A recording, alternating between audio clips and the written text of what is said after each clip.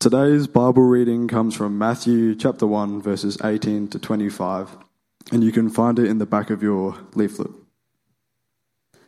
This is how the birth of Jesus the Messiah came about. His mother Mary was pledged to be married to Joseph, but before they came together, she was found to be pregnant through the Holy Spirit.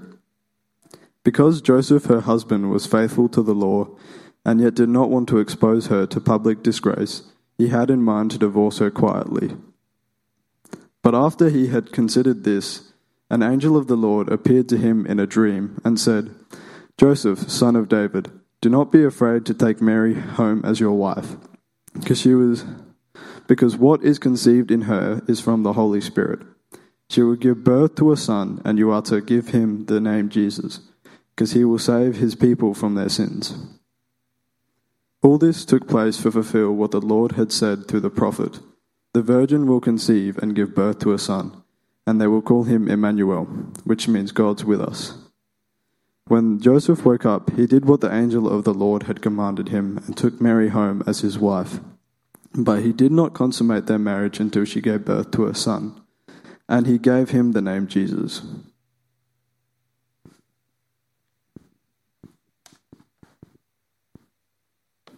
Thank you, Ethan. All the McIvers in their Christmas Crocs today.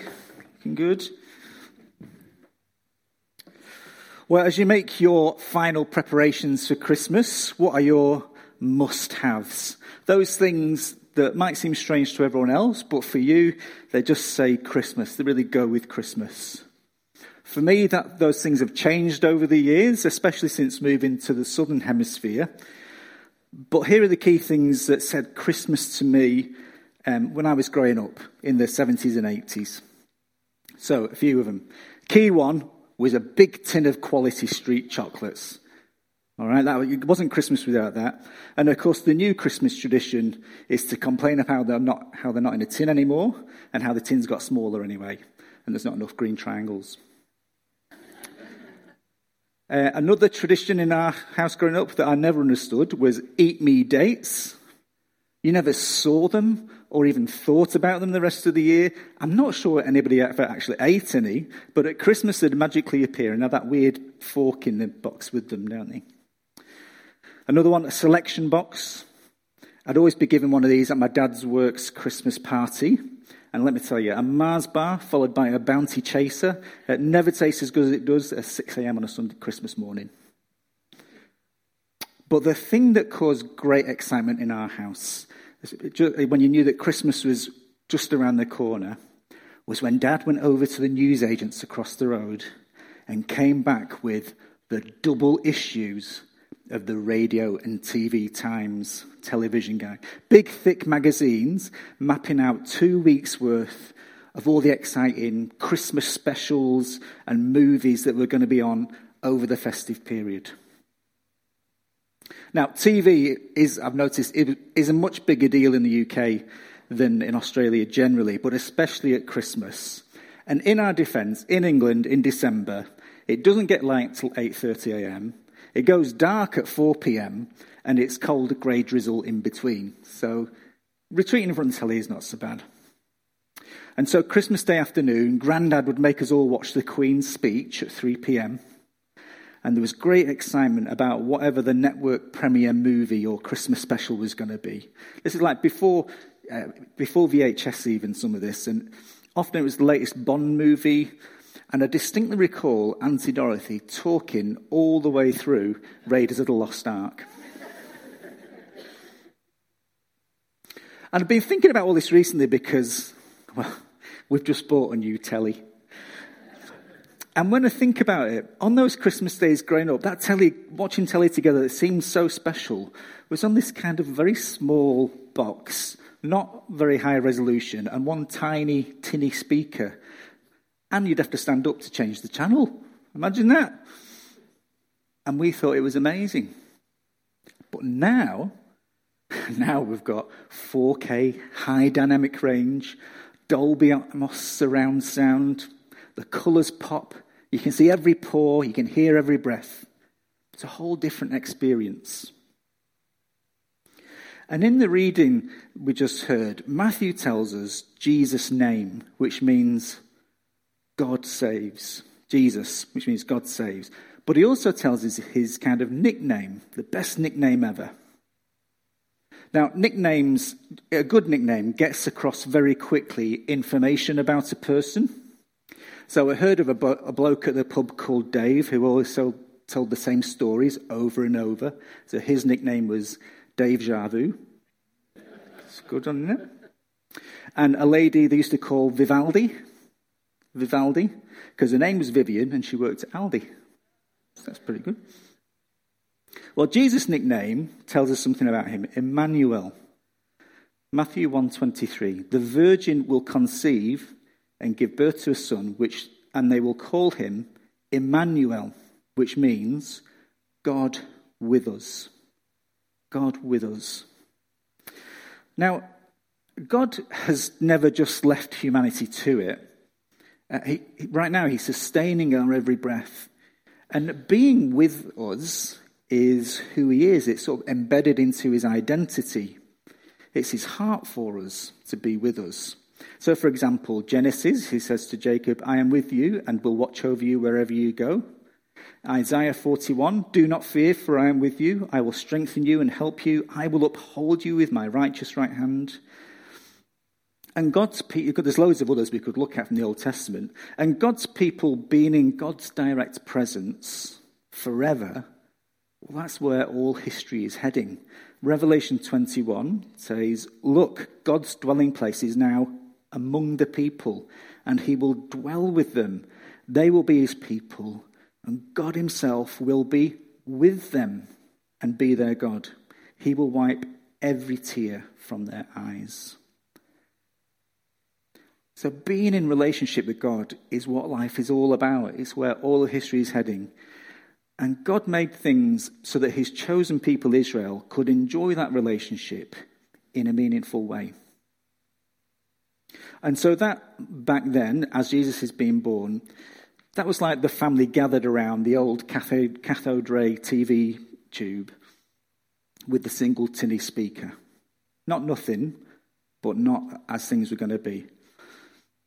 Because now Jesus is God turning up in person, becoming one of us, fully human, fully God, clear, unmissable, as knowable as knowing any other human. Now it's like we're watching in 8K on, and I've looked up the biggest telly you can buy, 98-inch OLED TV. We can't know everything about God, but everything we need to know, everything we can understand, we can know through knowing Jesus. Now, if you're anything like me, you get bombarded with texts and automated calls claiming to be about a parcel you've missed or a toll you've not been on that you've not paid, or how the tax office are about to send you to jail. So we're used to that kind of scam. But I did this picture quiz recently on the ABC. I've got a slide. You had to choose between screenshots of genuine online banking login pages and scam ones. And I got most of them wrong. It's pretty scary, isn't it? It's hard to know who or what to trust. You have to look really closely at the details. And in Matthew's gospel, what he's doing is showing us all the details we need to trust that Jesus really is God with us. And even before Jesus is born, he's already given us loads of information in his genealogy and in this account to give us confidence to trust that Jesus is God with us, come to save us. So in the run-up to Christmas, when I was growing up, we'd get those big fat TV guides and we'd pore over them in detail, planning out what we were going to watch and in later years record. And if all this stuff about Jesus is new to you, well, that's what you need to do with these gospel accounts, with all the details about Jesus. Pore over them and check them out for yourself. And a great way to do that is we've got Word one-to-one booklets, and there's an app you can download that goes through John's Gospel. It's got a little commentary afterwards, but it just along each page. Really simple to go through. So find a gospel, pore over them to check out Jesus for yourself.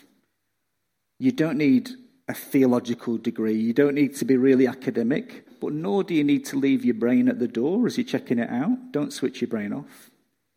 You don't need to be religious. You don't need to be a spiritual person. Just get started with meeting Jesus, getting to know him, trusting him, and take it from there. Well, let's zoom in on some of the details of this passage. There is an outline in your leaflets if you're into that. There's a lot of writing. It's not a longer talk. There's just more. I've just broken it up more, so don't worry. First of all, notice it's a doco, not a fairy tale. A documentary, not a fairy tale. We're so used to hearing the story of Jesus' birth through the lens of children's plays, aren't we? Through children's nativities. It's easy to assume that it's the Bible's version of a kid's story or a fairy tale. But actually, if you look at the details of what we've just read, it's pretty gritty. It's pretty grown up. When we celebrate Christmas, it's all sweetness and light, literally, but that wasn't the reality for Mary and Joseph. This is scandalous for Mary, pregnant and not yet married. And it would have been humiliating for Joseph, his betrothed seemingly having turned to another bloke rather than him. And yet Joseph is a good man. And what Joseph does here gives us a hint of what God is up to in turning up in person in Jesus. Verse 19, because Joseph, her husband, was faithful to the law and yet did not want to expose her to public disgrace, he had in mind to divorce her quietly. So Joseph could have made life very difficult for Mary in order to sort of distance himself from her and her baby to save a bit of face for himself. And under the law, he had every right to do that. But he doesn't insist on his rights. And even before he knows that God is involved, even when he thinks he's just another heartbroken loser who's been rejected for another bloke,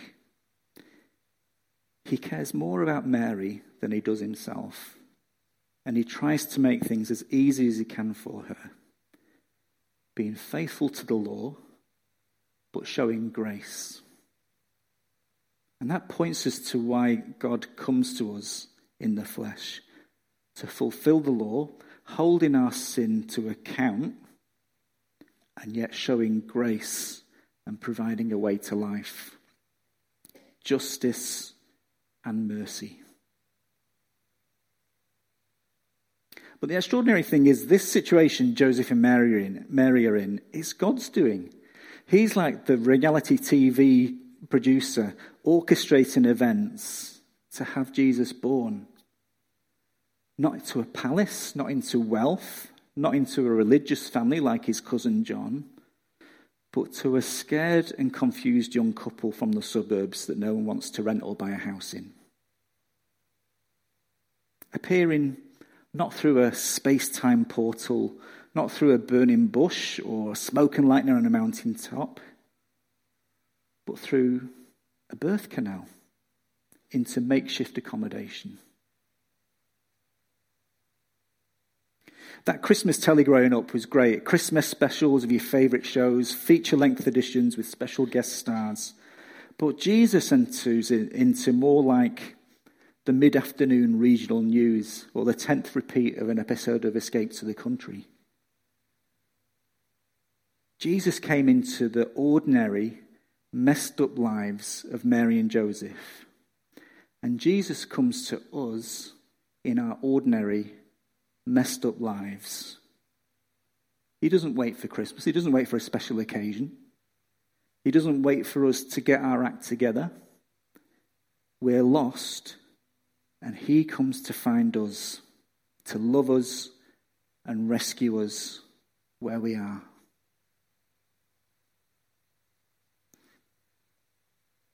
Next, we get the Maker's commentary. So, when on a DVD or Blu-ray, you can hear the play a version with the director telling you about the shot and the lighting and all of that. Well, Joseph gets the inside track on what's going on from an angel. Now, angels, think of kids in a white robe and a fuzzy halo around the head or something. Actually, we don't know what they look like. We just know they're messengers from God. And when humans encounter them, they're generally pretty frightened. But this angel tells Joseph in a dream what he needs to know about the child that Mary is carrying. Verse 20. Do not be afraid to take Mary home as your wife, because what is conceived in her is from the Holy Spirit. So don't give up on Mary. She hasn't been unfaithful. This baby is not yours, it's God's. Just as he created the world, so he's created this baby. I mean, a virgin conceiving. Even in the context of all the miraculous stuff you'll find in the Bible that God does, this is an outlier. This is weird. This doesn't happen. And that's how Matthew presents it in this gospel. We're not supposed to go, oh yeah, okay, virgin conception. This is weird, and Matthew presents it as such. And yet, it happened. Now, some skeptics will say that Matthew and Luke claim this virgin conception because they think sex itself is sinful and dirty. The trouble is with that theory is that is not how the Bible treats sex. The Bible treats sex like it's a blessing, that it's a very good thing, and such a good and powerful thing, it's protected and nurtured and reserved only for its special home in lifelong commitment in marriage. The Bible treats sex as a much better thing than people generally do. Skeptics will also complain, this just sounds like fantasy fiction or a fairy tale. But think about it, if there is an all-powerful creator, wouldn't it be weird, wouldn't it be strange and inconsistent if he couldn't do this?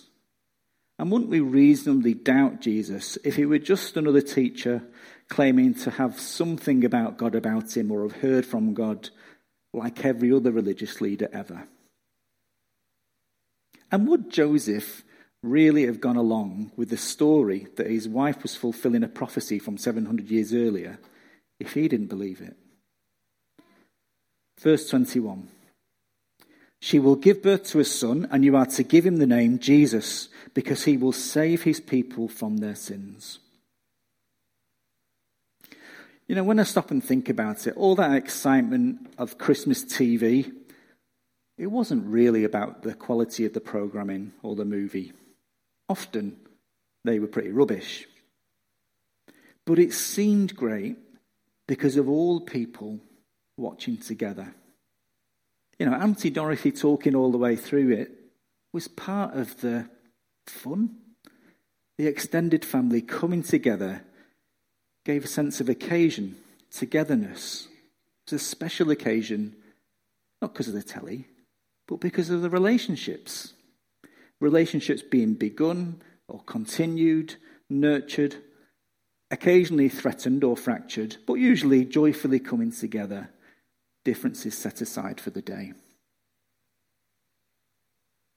And the first message the angel has for Joseph is to fix his relationship, isn't it? Mary is okay. She's not done anything wrong. But more than that, the name he is to give this baby tells us this child has come to fix our relationship with God. Jesus, meaning God saves. God saves. Wonder what you think of that. It used to be you watched whatever ads were on the telly and for everything. Now we tend to see ads more often online, and they try to target you, don't they? Get targeted ads. Targeted, but yet still somehow entirely irrelevant to you for things you don't want or need. I get ads for dad bod t-shirts and health insurance. That's where I'm up to. And for lots of people, God saves sounds like an ad for something they don't want and they don't think they need. But God saving us is exactly what every one of us needs. And if we don't know we're saved, knowing that needs to be top of our Christmas wish list. See, we are made to be in God's story, enjoying relationship with him. But what we do instead is go flipping the channels, looking to find a story where he's not calling the shots, where he's not directing and writing the picture. And so all of us in our own way will reject God and try to write our own show, but it never delivers like the show that we're made to be in. It doesn't bring us life.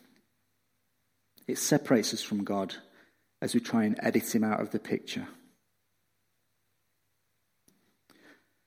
Growing up, we always had our summer holidays at our caravan in North Wales. I loved it, but a drawback was our caravan only had a small, portable, and I'm showing my age here, black and white TV.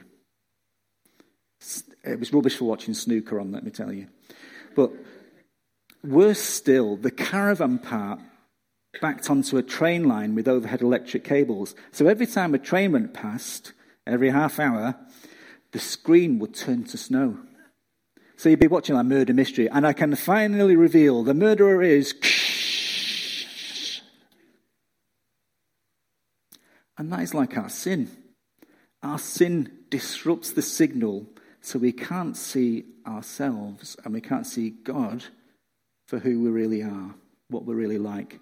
And so we end up importing all our own made-up pictures about who God is and what he's like, or just delete his channel. We comfort ourselves with false storylines about ourselves and how the world works. And that damages our relationship with God and blinds us to the trouble that we're really in. But Jesus, God the Son, was born as one of us to come and take away all that interference, all our bad storylines onto himself. He pays for them so that we can be forgiven, our signal cleaned up, free to enjoy being in God's show. Jesus being born of the Spirit, Jesus saving us, these ideas come together in that nickname, Emmanuel, God with us. Now, I said before, Jesus being God with us makes God 8K, Ultra HD clear. Actually, it's more than that. It's like just as Grandad was gathering us together to watch the Queen's speech on the telly, there's a knock at the door. You open it, and there she is. Queen Elizabeth II herself. Prince Philip behind her asking if we can have a glass of sherry. God has turned up in person. Not to tell us off. Not to catch us out.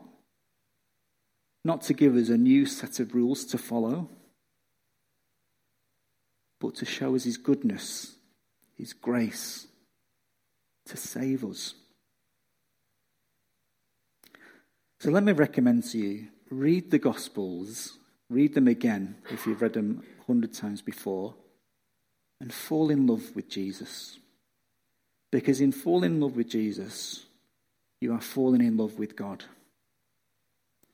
Jesus himself said, this is John 14, if you really know me, you will know my Father as well. From now on, you do know him and have seen him. Anyone who has seen me has seen the Father. You know, part of the joy of Christmas is the sense of occasion. All the things we do, preparing days in advance to make that one day special. Because we all want to be part of something special, something successful.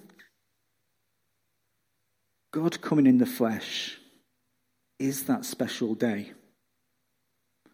The angels and shepherds and magi, wise men, make such a big deal about him because he comes to restore our picture, to make us right with God and give us all the blessings and joy that flow from that. So what's the right response to all this Christmas? Well, I reckon Joseph is a good model for us. Here he is, confronted with this hard-to-believe circumstances and messages that if he takes them on board are going to have a profound and lasting and material effect on his life. If he takes this on board, it changes him forever. So what does he do? Verse 24. When Joseph woke up, he did what the angel of the Lord had commanded him and took Mary home as his wife. but he did not consummate their marriage until she gave birth to a son, and he gave him the name Jesus. What does Joseph do? He believes. And he believes with a trust that means he accepts Jesus. He takes responsibility for him. That's the right response. Trust and believe. Accept Jesus. Accept the meaning of his name, that he is God saving you. Take responsibility for Jesus. If you haven't before, you owe it to yourself to look into him properly, thoroughly. Please don't put that off. Don't reckon you'll watch it on demand later on. Attend to it later. For all of us, there's so much to distract us from Jesus. So many other channels we could be watching to cool our love for him. Stop flipping channels. Tune into Jesus through his word in the Bible, through being with his people. Trust him. Follow him. Join in with the story he has got for your life. Because it's a story with a happy ending. And you'll be glad of every minute on the way there. Let's pray.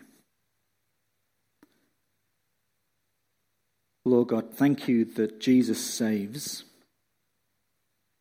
Thank you that he is God with us, come to love us and rescue us and save us. Please help us to, like Joseph, to take responsibility for him, to trust him, to believe him with a kind of trust where we trust him with our lives. Amen.